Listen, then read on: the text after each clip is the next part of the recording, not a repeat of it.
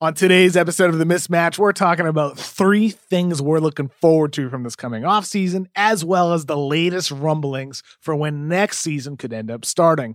One thing we didn't hit was the Pacers hiring Nate Bjorkgren as their next head coach. That came out after we recorded, so we'll talk about that on Friday. Anyway, here's today's Mismatch. It's the Ringer NBA show presented by FanDuel. The road to the NBA Finals starts now, and FanDuel is the best place to get in on the action. Right now, you can check out the new and improved Quick Bets, which are back and better than ever for the NBA playoffs on FanDuel. Find out what you're looking for faster and easier with more props right at your fingertips. You can check out live bets like 3-minute markets and exclusive live bets like quarter player props, player assist combos, and more. So download the app today and bet with FanDuel, official partner of the NBA. The Ringer is committed to responsible gaming. Please visit rg-help.com to learn more about the resources and helplines available.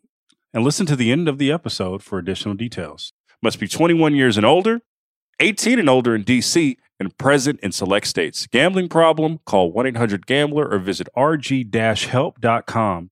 This episode is brought to you by Hyundai. Whether it's taking all your little ones to their sporting events or everybody getting together and taking a ride to the beach, the all-new Hyundai 2024 Santa Fe is equipped for any adventure. With features like available H-Track all-wheel drive, you can take on the dirt trails and kick up some mud. Or standard third-row seating so your whole family can experience the thrill together. Learn more about the all-new Hyundai Santa Fe at HyundaiUSA.com.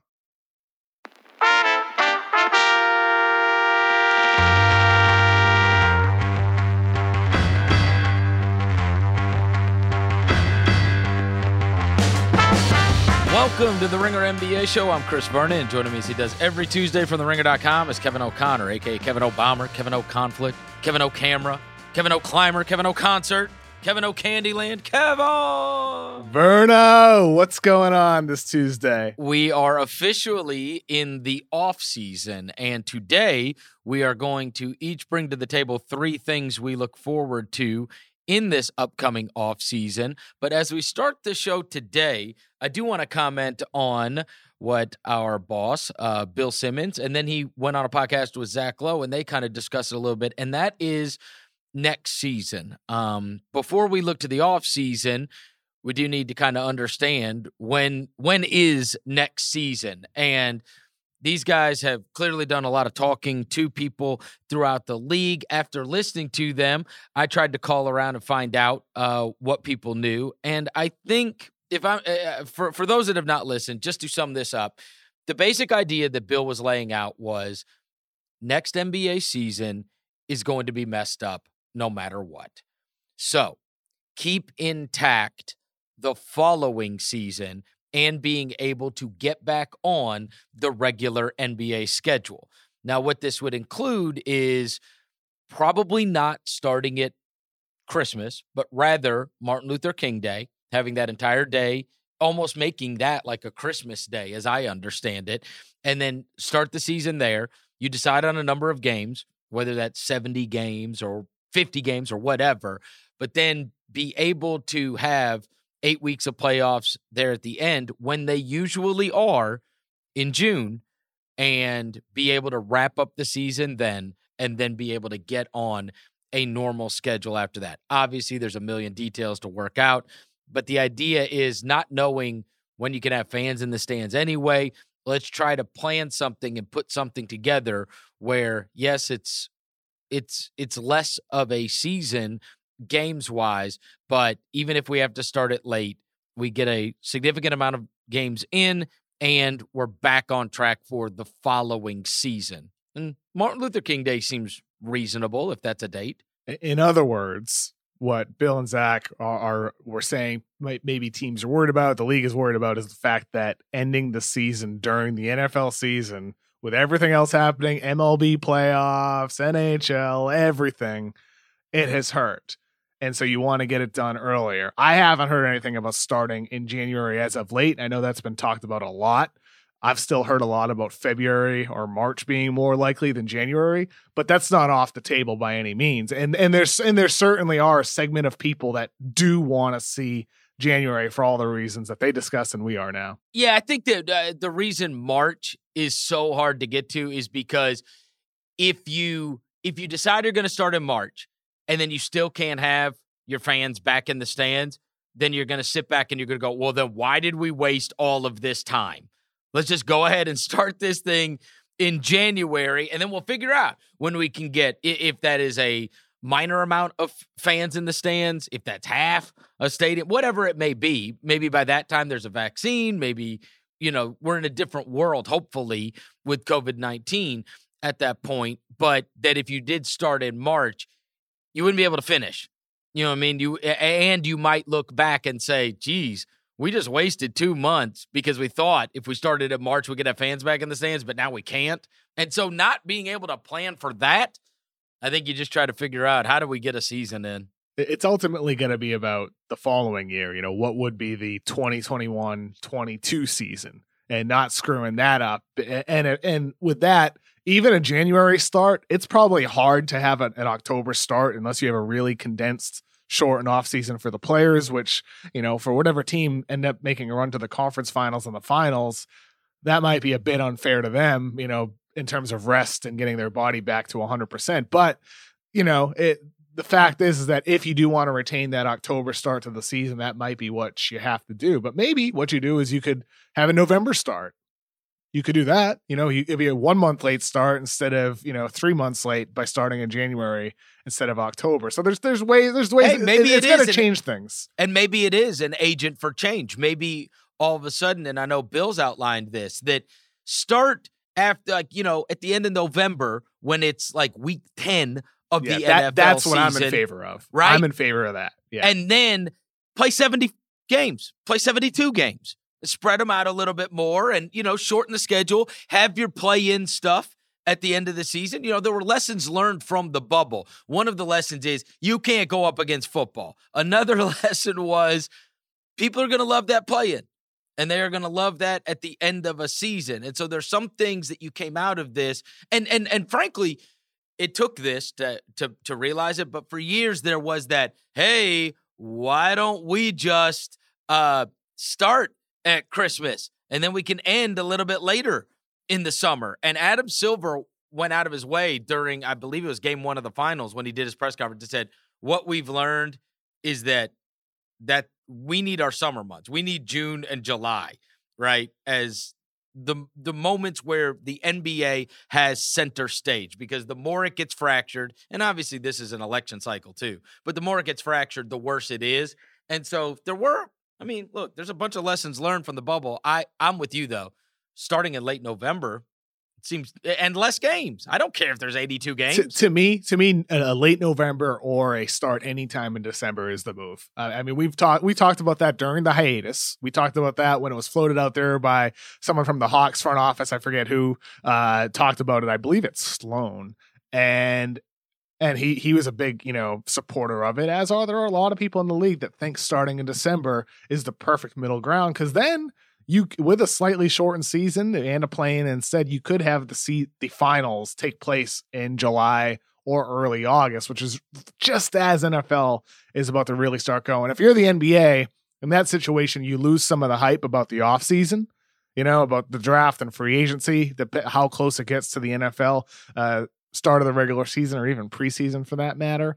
But as long as you get the finals in before that, I think you're in good shape. But we'll see. The other thing is this: if you can play out this season and get it done when the season would normally end, you also preserve the ability for your players to go play in the Olympics. And that has not come up a bunch, but that is a major factor. When your best players in the league include Nikola Jokic and Giannis Antetokounmpo and Luka Doncic and on and on and on. These are not just guys that you would be saying, hey, I know it's important to them to play for their country. It's a different world than it was 10 years ago, 15 years ago. These are the best of the best players in your league, and it matters greatly. You only get a couple of cracks to play in the Olympics, and especially in your prime. You do. And it matters greatly for them to be able to represent their country and to go and play in the Olympics. And if you tried to extend this season, again, you're just punting on that. They're not going to be able to participate in that. And I do think that matters to a lot of guys. I do. Oh, it 100% does. 100%. And it's the type of thing, the Olympics are supposed to start July 23rd, 2021. And at that point, if you're starting the season in March, I don't know Jokic. I don't know Luka. No. I don't know, Giannis, if you're actually going to be able to make that, especially on the teams that they play for. I don't know if the season, what it'll be at that point. But the fact is, if you start in late January, there's a chance with a condensed season. Yeah. And I think that might be the approach there for the NBA. Maybe you take a hit and then you're set up to start in October or in November, whatever you want to do when you recalibrate things for the following year. Yep. And you could knock it out. Certainly. I mean, we did that. We did that during the lockout year. You know what I mean? It just became a shortened season. One thought that just came to mind, and I haven't heard this discussed in months, but when we were talking about, the play-in or the group stage that were both in discussion and had a lot of support, the group stage meaning like an Olympic style pool of, 6 teams or whatever it might be competing against each other to get into the regular postseason tournament. You could always have something like that as part of the 2021 NBA regular season. There could be a group stage towards the end of the year that kind of simulates the end of the season. You could use that. I'm just saying, if you have a shortened season and you have no other choice, I'm just saying. You're getting that thing in there no matter what, aren't you? You're getting that group stage in the NBA. I mean, if you're trying to get the season over partially because of the Olympics and a large segment of your players wanting to have an opportunity to perform and play in that, you could also capture the spirit of the Olympics and take it. I mean, look, they use this year to experiment. Yep.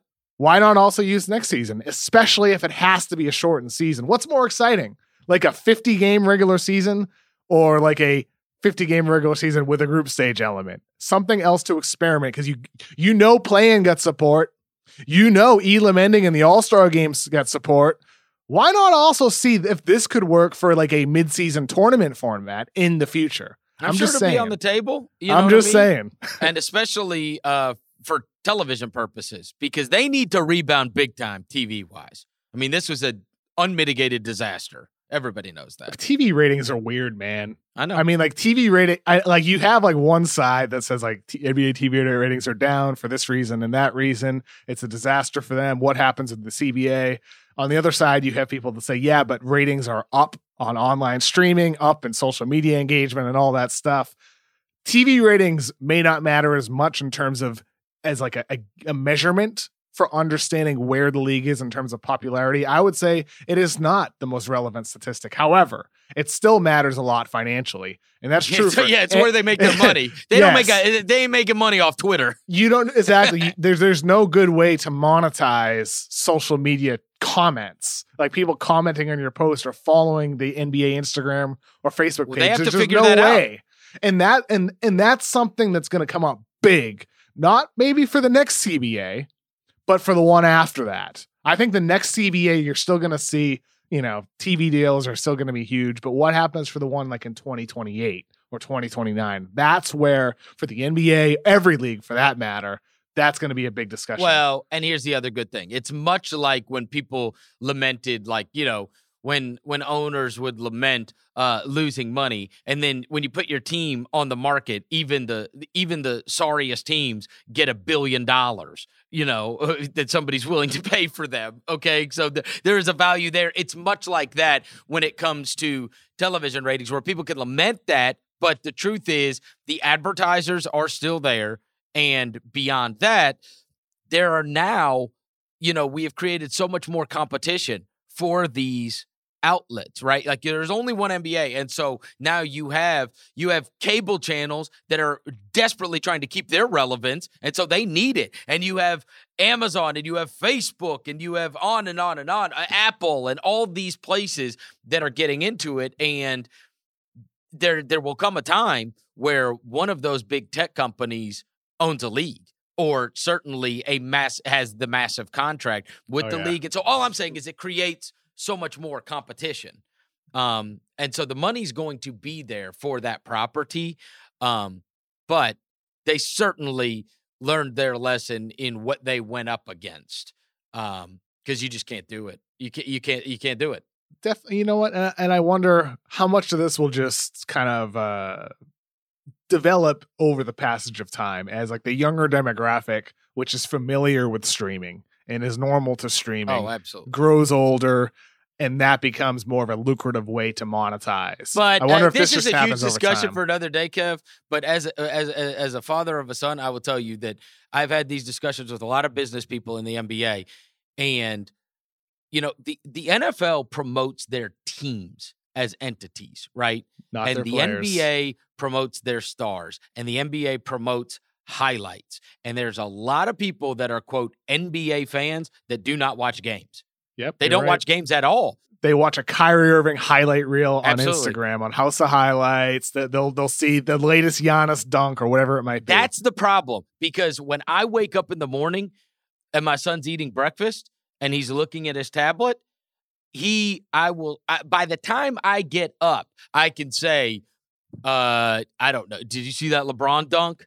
He will have already seen it because he watches the 15-minute highlight packages. Yeah. The one on YouTube that they put together, right? Yes. Yeah. And those are great. And by the way, they're awesome.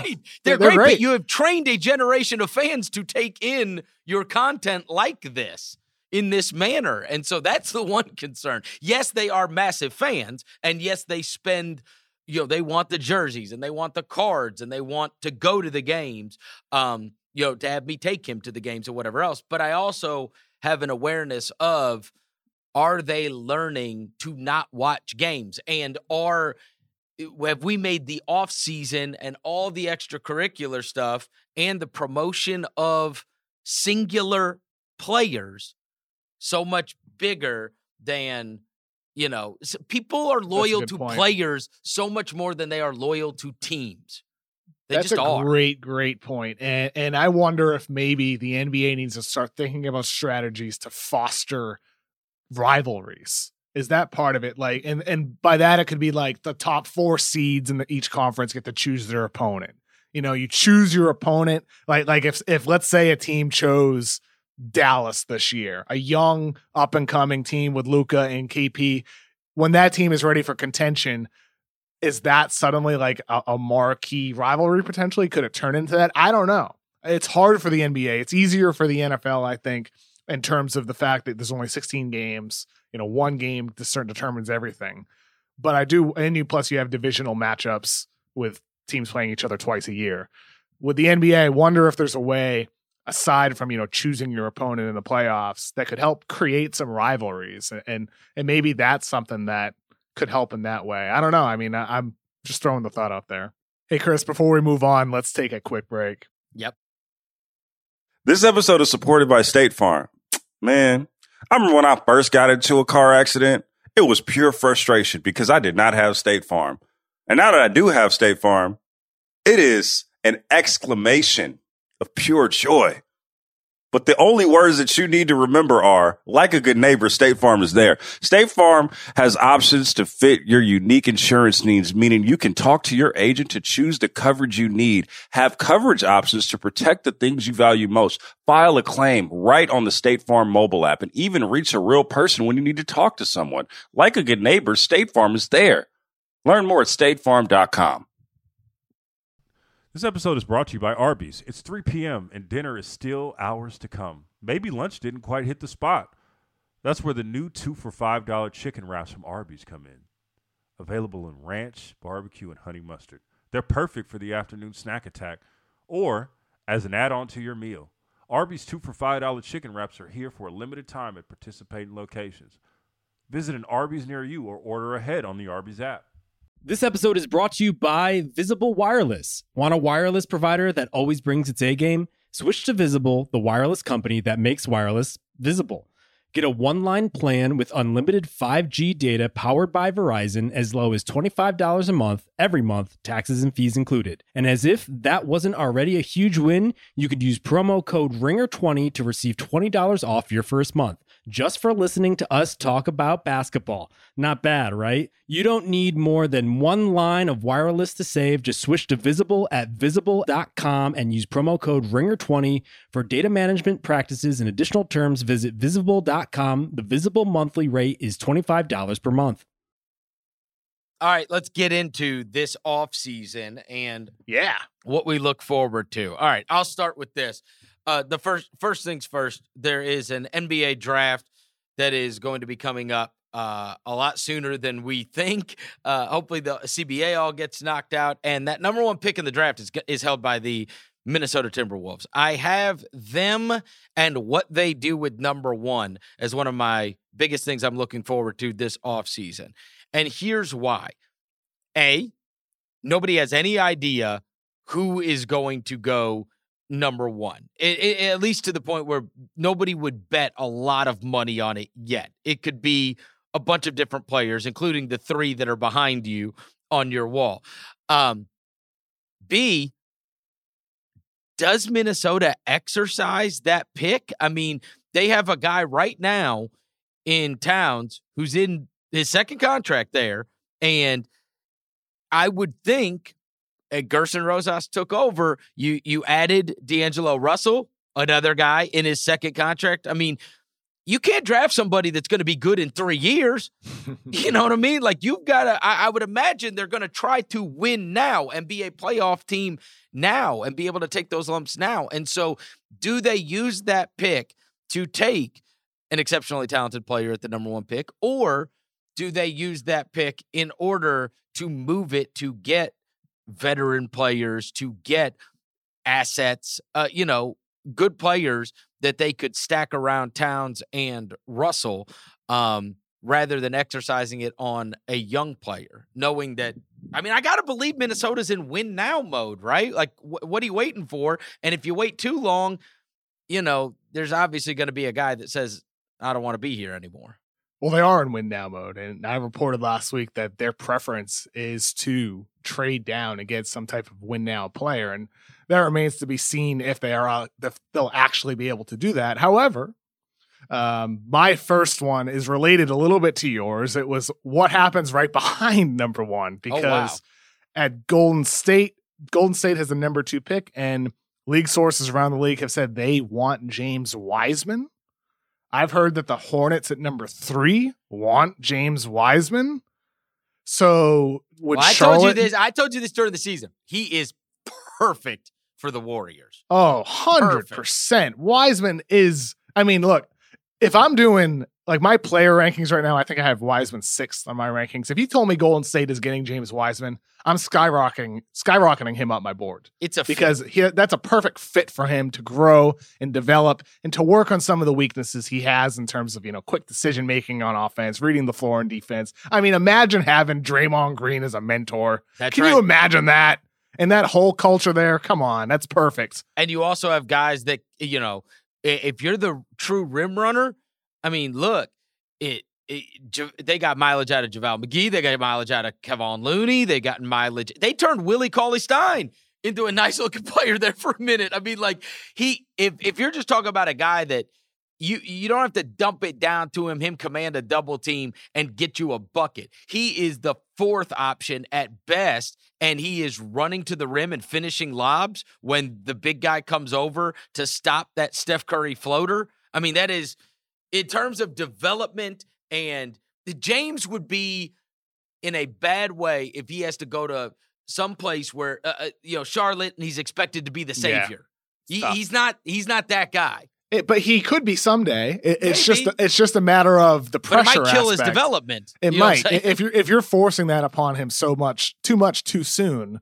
Whereas with Golden State, that can develop a little bit and it could flash here and there. But at a minimum, like the thing I like about Wiseman as a prospect, and I don't think this is really reflective in my ranking of him, is the fact that he is a foundation for success. He's going to be a good NBA player because of his athleticism and his length, ability to run the floor, just his sheer size around the rim. That's going to be able to give him some minutes throughout his career. That's a baseline. And for Golden State, there's a lot of noise that he's their guy at number 2.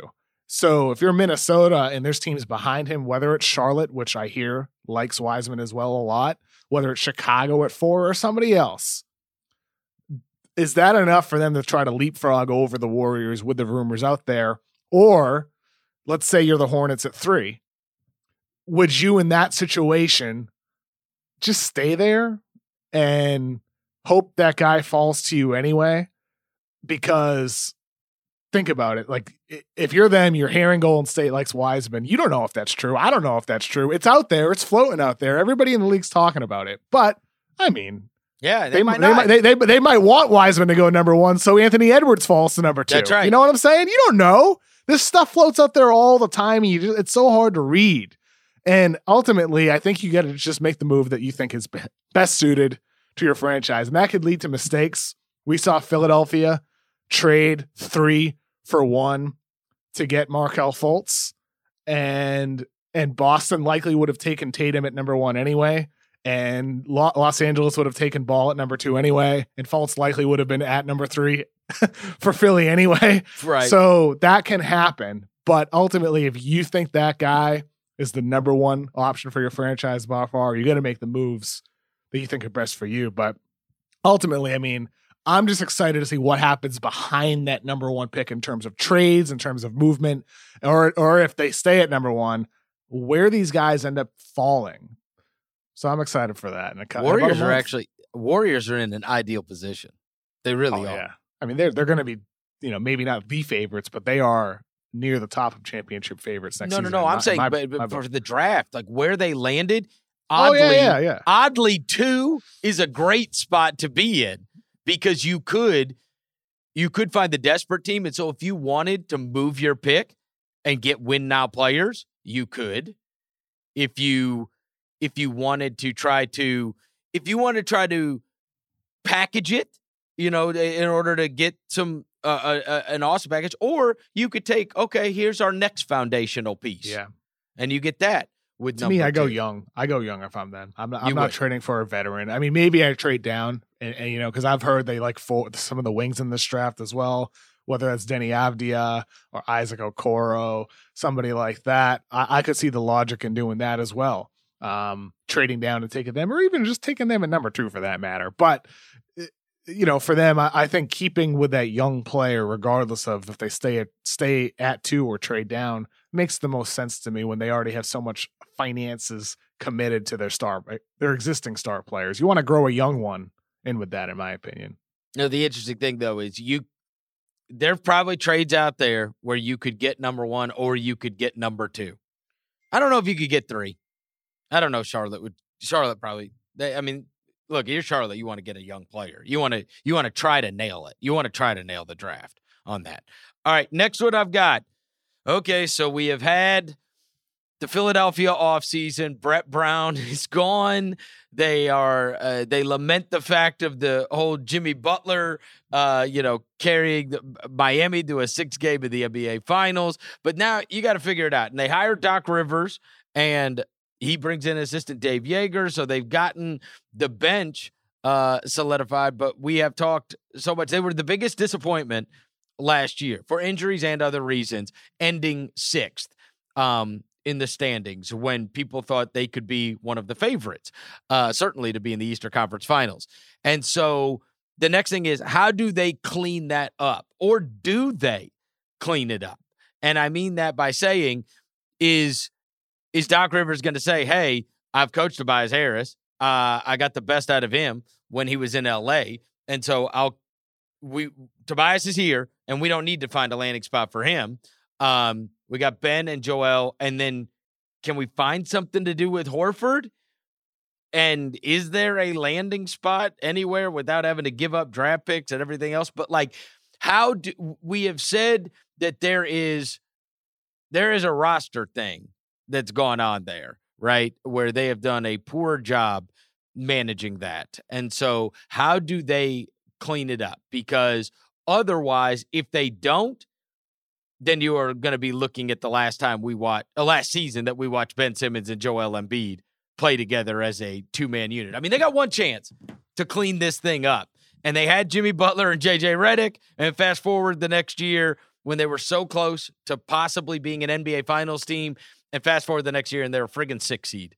So now, how do you clean up those mistakes? And then obviously you get into the season. Doc's got to figure it out. But I mean, they got a roster thing they got to deal with first. There's a limit to even what Brett Brown was going to be capable of doing with their offense.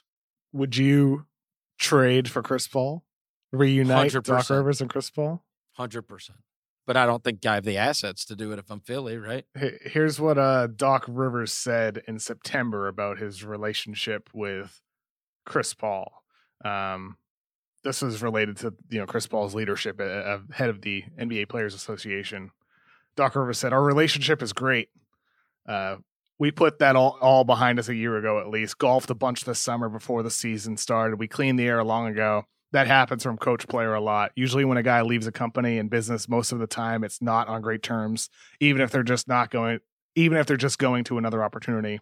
But usually you come back to that company and say thank you and appreciate all the things you've done." And I think that was CP in our case. That's old news with us regarding some of the, the rifts in their relationship when he parted ways.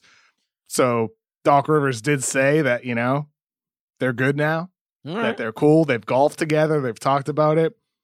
So it's just interesting. I think Chris Paul in that offense with Ben Simmons and Joel Embiid, if you're able to flip, Horford or with other, assets to get Chris Paul, I'm not sure you really have enough. Do you but think you can try to make I don't it work. think you do have enough. Does Horford have value to you? Do you think another team If around I'm the OKC, league, if I'm OKC or anybody, anybody. I think if I'm OKC, I'm less worried about that big salary I'm getting back and more worried about what assets I'm also getting in addition to them.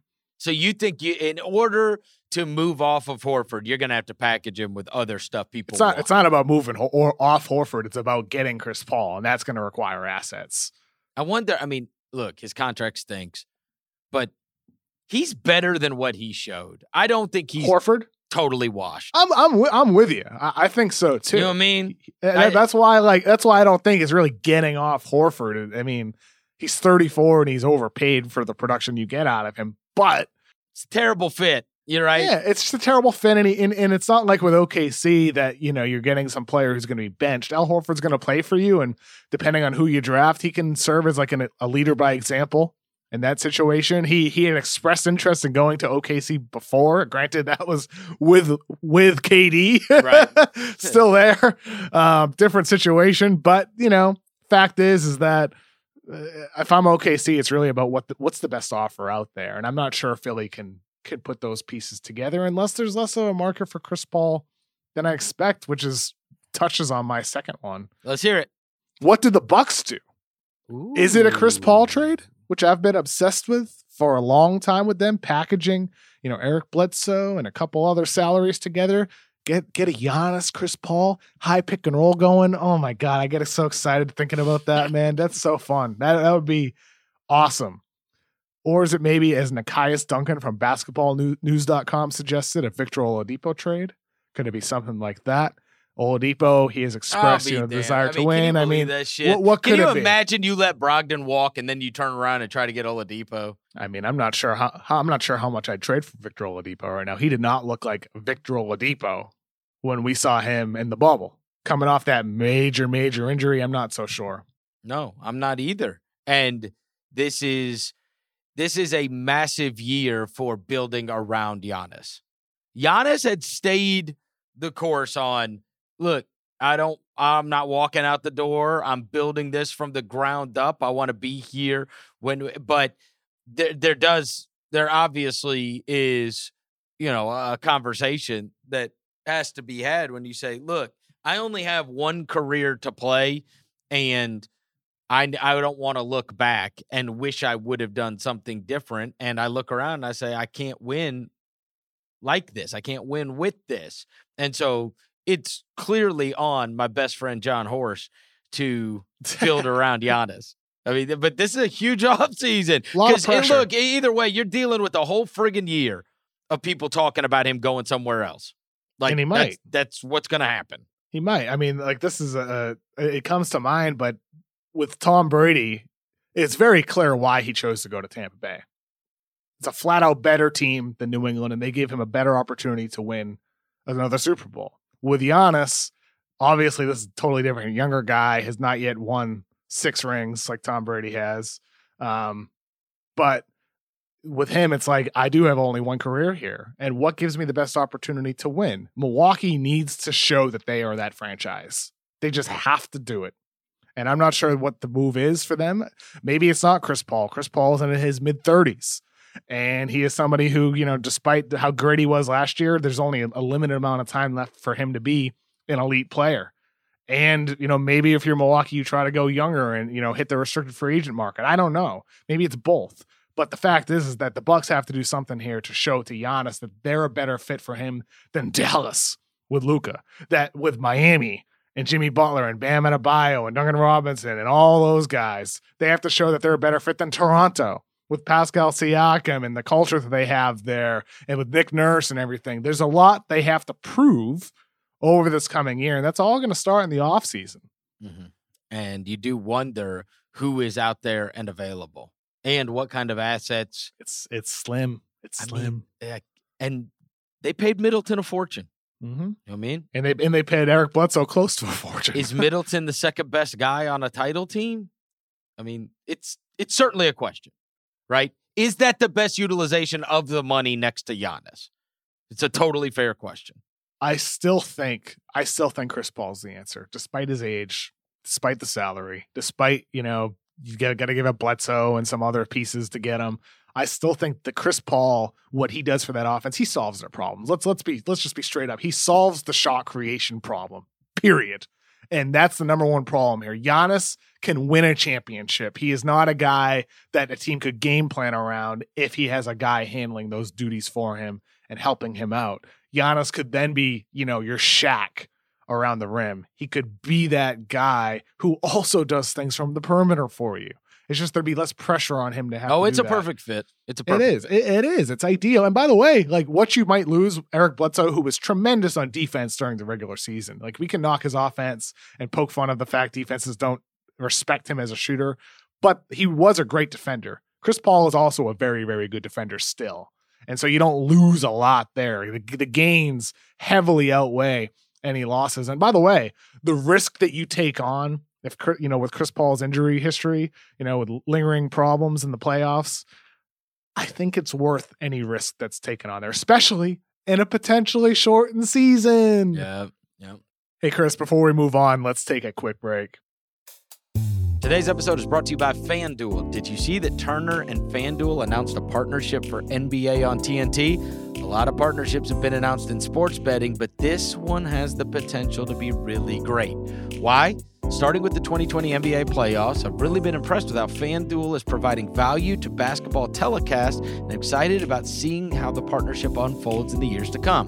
So thank you, FanDuel, for this gambling gift. Thank you to same-game parlays throughout the NFL season. FanDuel will refund the first same-game parlay you lose on any NFL game each week up to $10. That means you can bet a different parlay risk-free every NFL week, all season long. They're pretty simple. All you have to do is combine multiple bets from one game into a single-game parlay. This way, the payouts are even bigger when you win. All right, so this week, I have scanned the upcoming NFL schedule, and the biggest game of the week is going to be the Titans and the Steelers. And for our same-game parlay, we are going to take Big Ben over yards, Chase Claypool over yards. The Titans' defense is sneaky bad, and you just saw Deshaun Watson and Will Fuller hook up for an immense amount of yards this past week.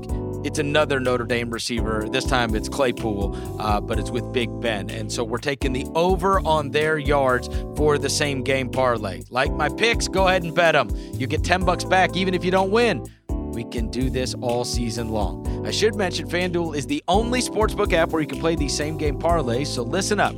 If you don't already have an account, just sign up with the promo code RINGERNBA so they know I sent you. And if you already have an account, you're good to go. That's same game parlays, risk-free, all NFL season long, only at FanDuel Sportsbooks app. And don't forget to use the promo code RINGERNBA when you sign up. 21 plus and present in New Jersey, Pennsylvania, Illinois, West Virginia, Indiana, Colorado, or Iowa. Refund issued as non-withdrawable site credit that expires in 7 days. Max refund $10. Terms apply. Gambling problem? Call 1-800-GAMBLER in West Virginia. Visit www.1800gambler.net in Indiana. Call 1-800-9-WITH-IT in Colorado. Call 1-800-522-4700 in Iowa. Call 1-800-BETS-OFF. All right, last thing of our three things that we're looking forward to this offseason. My last one is, what kind of money do these free agents get? This is so close to mine. It is? Okay. It's so similar. This has all gotten screwed up, Kev, and so it's not a big-time free agent class. We knew that going in. But there are a lot of guys that I think we would have looked and we would have said, hey, you remember that offseason when this guy got wildly way more than maybe what he's worth now when we look back at a 4-year contract or something like that, right? Like we once did with that whole – it wouldn't have been as bad as like the Bazemore, Parsons, Allen Crabbe year, but it could have been where we're looking and we're going, hey – we should have seen in the bubble Montrezl Harrell wasn't going to be that guy forever. And so next thing you know, you got Montrezl Harrell sitting around with $20 million, you know, because he got an $80 million deal in the offseason. You got a bunch of really good guys, right? Like the Van Vliets and the Davis Bertans and the Montrezl Harrells and all these kind of guys that would have gotten paid a ton of money. And now, first, they got to work the CBA out. And then beyond that, is that money still there? Is somebody maxing Fred VanVleet? Or are they giving him a fortune? You know what I'm saying? Like, is he getting a massive contract? Is Davis Bertans, who decided to sit out during the bubble, is he getting some kind of huge bag? I mean, this is the free agency year. It's not a huge year. There's not a lot of teams with a lot of money.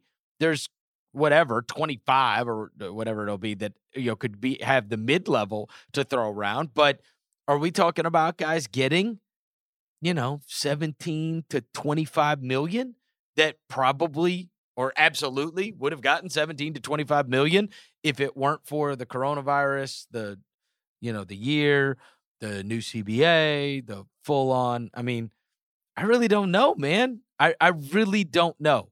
Do you like Van Vliet and Montrez are really good ones, Kev, to talk about, because like if that whole thing doesn't happen, if it's just a normal year, I mean, they are getting big bags of money. Probably, yeah. Do they still? I would think so. And so the teams that are likely going to have cap space more than the mid-level exception is Atlanta, New York, Detroit, Charlotte, Miami, Phoenix. I could see the case for Atlanta paying a lot of money to a Fred VanVleet. I could see it for the Knicks. Wait, so they could have the tiniest backcourt in league history? Yeah. Why not go for it? Go for it. Yeah. But I mean, I could see some of the teams like that. I could see Charlotte if they wanted to make a $20+ million offer. I could see that for sure. With some of those teams out there for VanVleet, I could see it too. I could. Thibodeau loves Fred VanVleet. I could see it for all those teams, and that's where it's going to be really interesting for some of those guards, and sort of related to that, just to, include my third into the discussion here around what guys get paid. I'm wondering, what do bigs get paid specifically? Because you have a couple of extremes. You have a younger guy like Christian Wood, who's entering not restricted. Let me correct myself there. My bad. Who's entering free agency, unrestricted free agency, following a really, really great breakout year. After a handful of years in the league, bouncing between teams, but always showed his upside. He looks really good. What does somebody like him make? Bobby Marks mentioned that he could get paid likely the mid-level exception, which is projected to be $9.3 million. But could it be more for that when he's a younger guy? What about some of the other young guys, Jakob Poeltl, who showed some flashes in San Antonio as a solid rim protector? What about somebody like who's older, a Marc Gasol, making over $20 million this season? What about Tristan Thompson? Well, he's going back to Spain. He's going back. Is he coming back to the NBA after Spain, or is he staying in Spain? He's going. He's going to finish up there. So he's staying in Spain, 100%. Yeah. I mean, that's what I was told. No chance of coming back? I think someone drops the bag for 1 year, $15 million. He's staying in Spain?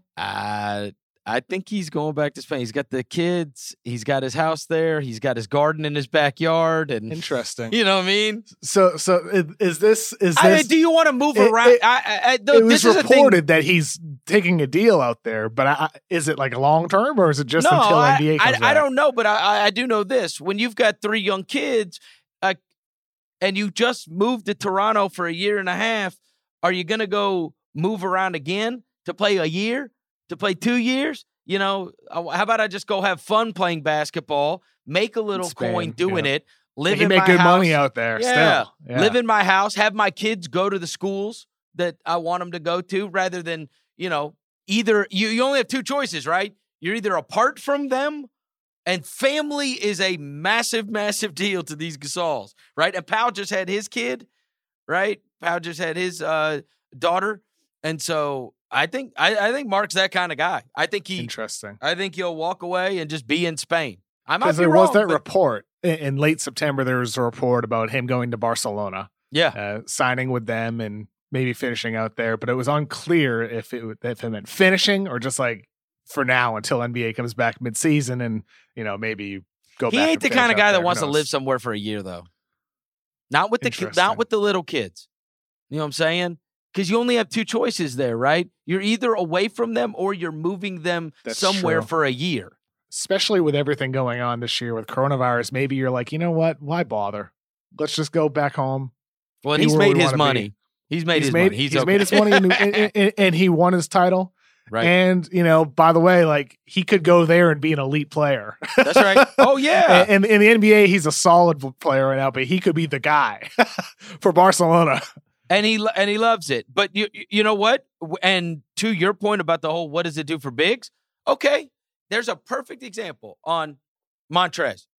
I mean, could have hurt his value. It did, I think. Certainly hurt his perception from every NBA fan, but could have really cost him. Hurt his value by that bubble performance. I mean, he was abysmal. He really was. He went from like 18-8 to 6-4, and the amount I pay for a guy that gets me 18-8 every night and is 6th man of the year on an outstanding team versus the guy that gives me 6-4 when it matters most. Like that's a different tax bracket. To be fair to him, he averaged 10.5 points and 3 rebounds. I thought it was going to be more than 4 rebounds. I shorted him. But it wasn't. Yeah, you did. I shorted him. But Montrez shorted him a couple points. Montrez is like, outside of Anthony Davis, of course, he's the big that's out there. And we all thought is the modern big, I mean, Gallinari's out there too. And Bertans, those kind of stretch 4 guys. But in terms of like a guy that I could play as a center, an energy guy. To me, he's not the big. To me, it's Christian Wood. Christian Wood to me is the guy. Obviously, AD staying with the Lakers, so he almost doesn't even count. Christian Wood to me is the guy that I look at 25 years old. He can hit threes at a good rate. He shot 36% from 3 last year with Detroit. Maybe he falls down back to like 31, 32%, closer to his career average. But he can do that. He's an elite finisher around the rim. He has shown versatility on defense. He makes some mistakes in terms of rotations and whatnot, but he can switch for you and be relied on against quicker guys. To me, Christian Wood is like discount AD. And in terms of the skills he brings with perimeter, interior finishing, lob finishing, and versatility on defense. If you're a team by the way, if you're a Pistons fan, I would be very worried about losing Christian Wood.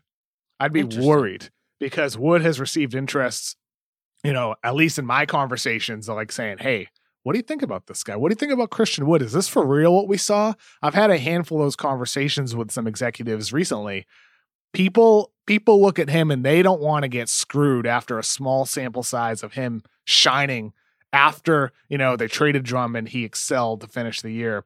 But it was a whole year thing. He was great. If you look at his per 36 numbers pre-Drummond trade, it's not far off in terms of what he did after when he was actually given the opportunity. And with Christian Wood, if you're him, you're looking at Detroit and you're like, oh, they had me behind Drummond and Blake Griffin. What happens when Blake comes back? Do I want to go back to a retooling, rebuilding situation when there could be good teams offering similar money for a chance to win and produce and play? If I'm a Pistons fan, I'd be worried because Christian Wood is getting talked about a lot in league circles. And to me, like just my own opinion, that's the guy I would be targeting. Wow.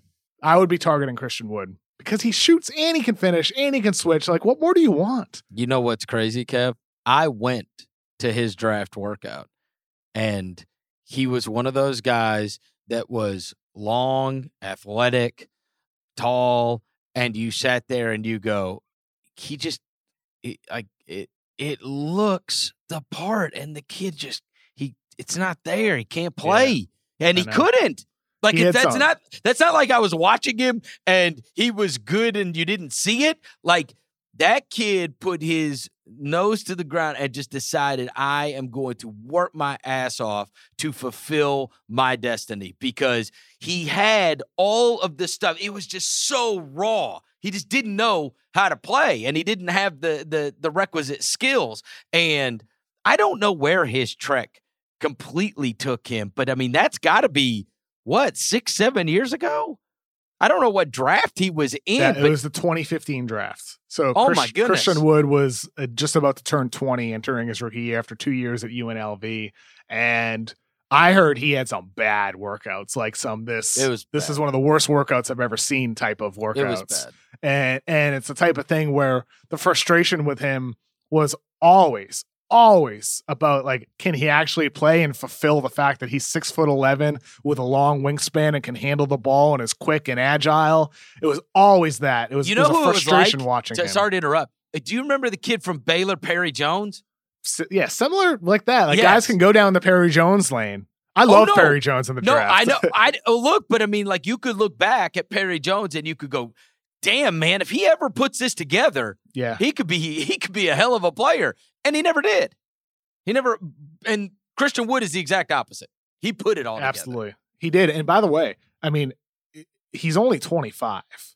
And what he showed to me is somebody who's maybe about to hit his prime. I mean, the fact he's improved his shot, he's improved his decision-making, he's improved on defense. It's all coming together. It seems like there's some maturity there. That was always a question teams have. How mature is he? I understand teams' hesitations, but to me, if I'm a good team with championship aspirations, you bring a guy like that into that culture, I would think it only elevates that player further. I'm looking through it. I mean, you got some guys on the older side. Serge Ibaka's a free agent. Aaron Baines, Hassan Whiteside. Like, these guys are free agents, but Marcus Morris. But, you know, when you were talking about what do the bigs get, geez, man. I mean, there's not a ton of them. It's like there's a ton of that range, though, Kev. It's like Aaron Baines, Derek Favors, Paul Millsap, Marcus Morris, Hassan Whiteside, like all those kind of guys that are all kind of 30 plus. You know, how much do we pay him to come play for us for a couple of years or a year? What kind of value does a Serge Ibaka or a Tristan Thompson have? And has that value gone up? And then likewise, what does that mean for the perimeter guys? Because are people spending a fortune on Bogdanovich? Are they spending a fortune on Malik Beasley? You know, especially not if they're going to draft Anthony Edwards, number 1, you know, right? Like, Malik Beasley doesn't get his money. And what we might see a little bit of is sign-in trades. Interesting. With let's take Gallinari from Oklahoma City as an example, but this could be true for Bogdanovich with the Kings or anybody. With Gallinari, they had trade offers for him. You know, Miami was after Gallinari before the February deadline, but they opted to wait because they wanted to play out the season with the good roster that they had, but also because you enter free agency with 29 other teams that may or may not want Gallinari that could sign and trade for him. OKC can simply sign and trade Gallinari to anybody, even if a team doesn't have enough cap space, because then they could just send a player back with assets for him. And so that opens up more options. With Bogdanovich, you know, he's a younger player, would probably receive more interest from a wider range of teams. They don't need cap space to get Bogdanovich. Could always be a sign and trade. I tell you this, looking down that list, I think Ibaka, God, you know, he's only 31. That's crazy to me. I feel like I've been watching Serge Ibaka for 20 years. You know, he's only 30. Dude, but my sense of time is just so out of whack. The past year and a half of my life, I don't know what's what. I don't know what Ibaka year it is still good, though. Like, Ibaka could start at center on a good team. He's still good. And he had a bit of a resurgence, too, because it seemed like he was declining. And then in Toronto, his play picked up. He started shooting even more threes. You know, his defense looks really good. I mean, Serge Ibaka, to me, doesn't look like he's right near the end like he did for a little bit. It looked like he was really declining quickly. He's not the shot blocker he once was. No, he's adapted to what he is. That's now. right. And did what took place with the Jokic's and the Davises and the Embiids and on, did, and Bam Adebayo also, does that now, do you look at it and whatever Serge Ibaka would have gotten, it's a different price now because his value is much greater. If I'm a contender, I sit there and I go, man, this is I need a guy like this. I need a guy that I could throw on Jokic and Davis, like not to shut down, to slow down, because otherwise these guys are just going to murder me. For sure. And that's where that guy like that, who's really good, not like consistent all-star level, but he gets a good little chunk of change just because he's so useful against the good teams. Absolutely. And that's why, this free agent class is weak in terms of star power, but much like the draft, there's still some quality rotation players that could help out a team that's trying to contend for a championship. Whether it's an Ibaka, an older guy who's proven it, who's won it, who has a longevity in the league, or whether it's a young guy like Christian Wood who just popped and maybe his best years are still ahead of him.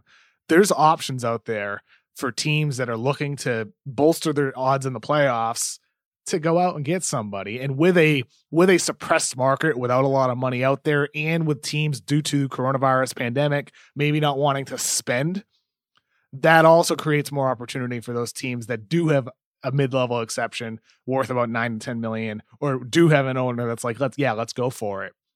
And so I'm going to be fascinated to see where these bigs go and how much they actually end up getting paid. Well, the other thing is this, Kev. If you decide, if you're Toronto, who knows who they bring back of those two?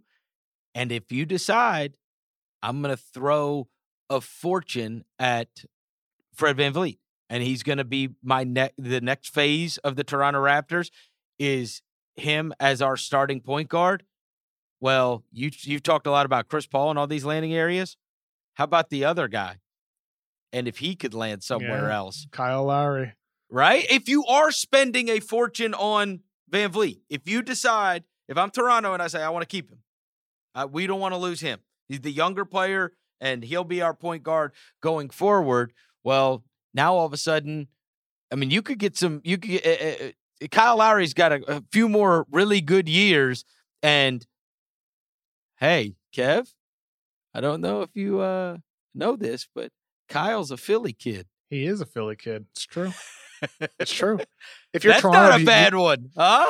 I could see Toronto going either way in terms of maybe you want to continue trying to compete and you keep Kyle Lowry through the last year of his contract, or maybe you try to flip him and to a team that's also contending. You want to do the player right. And maybe Philadelphia makes a heck of a lot of sense in terms of what he brings with the play on the court, what we see with the numbers, with the stats, the style, but also the intangibles, the leadership.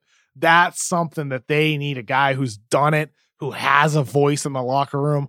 What is Philly missing there? That's what it is, right?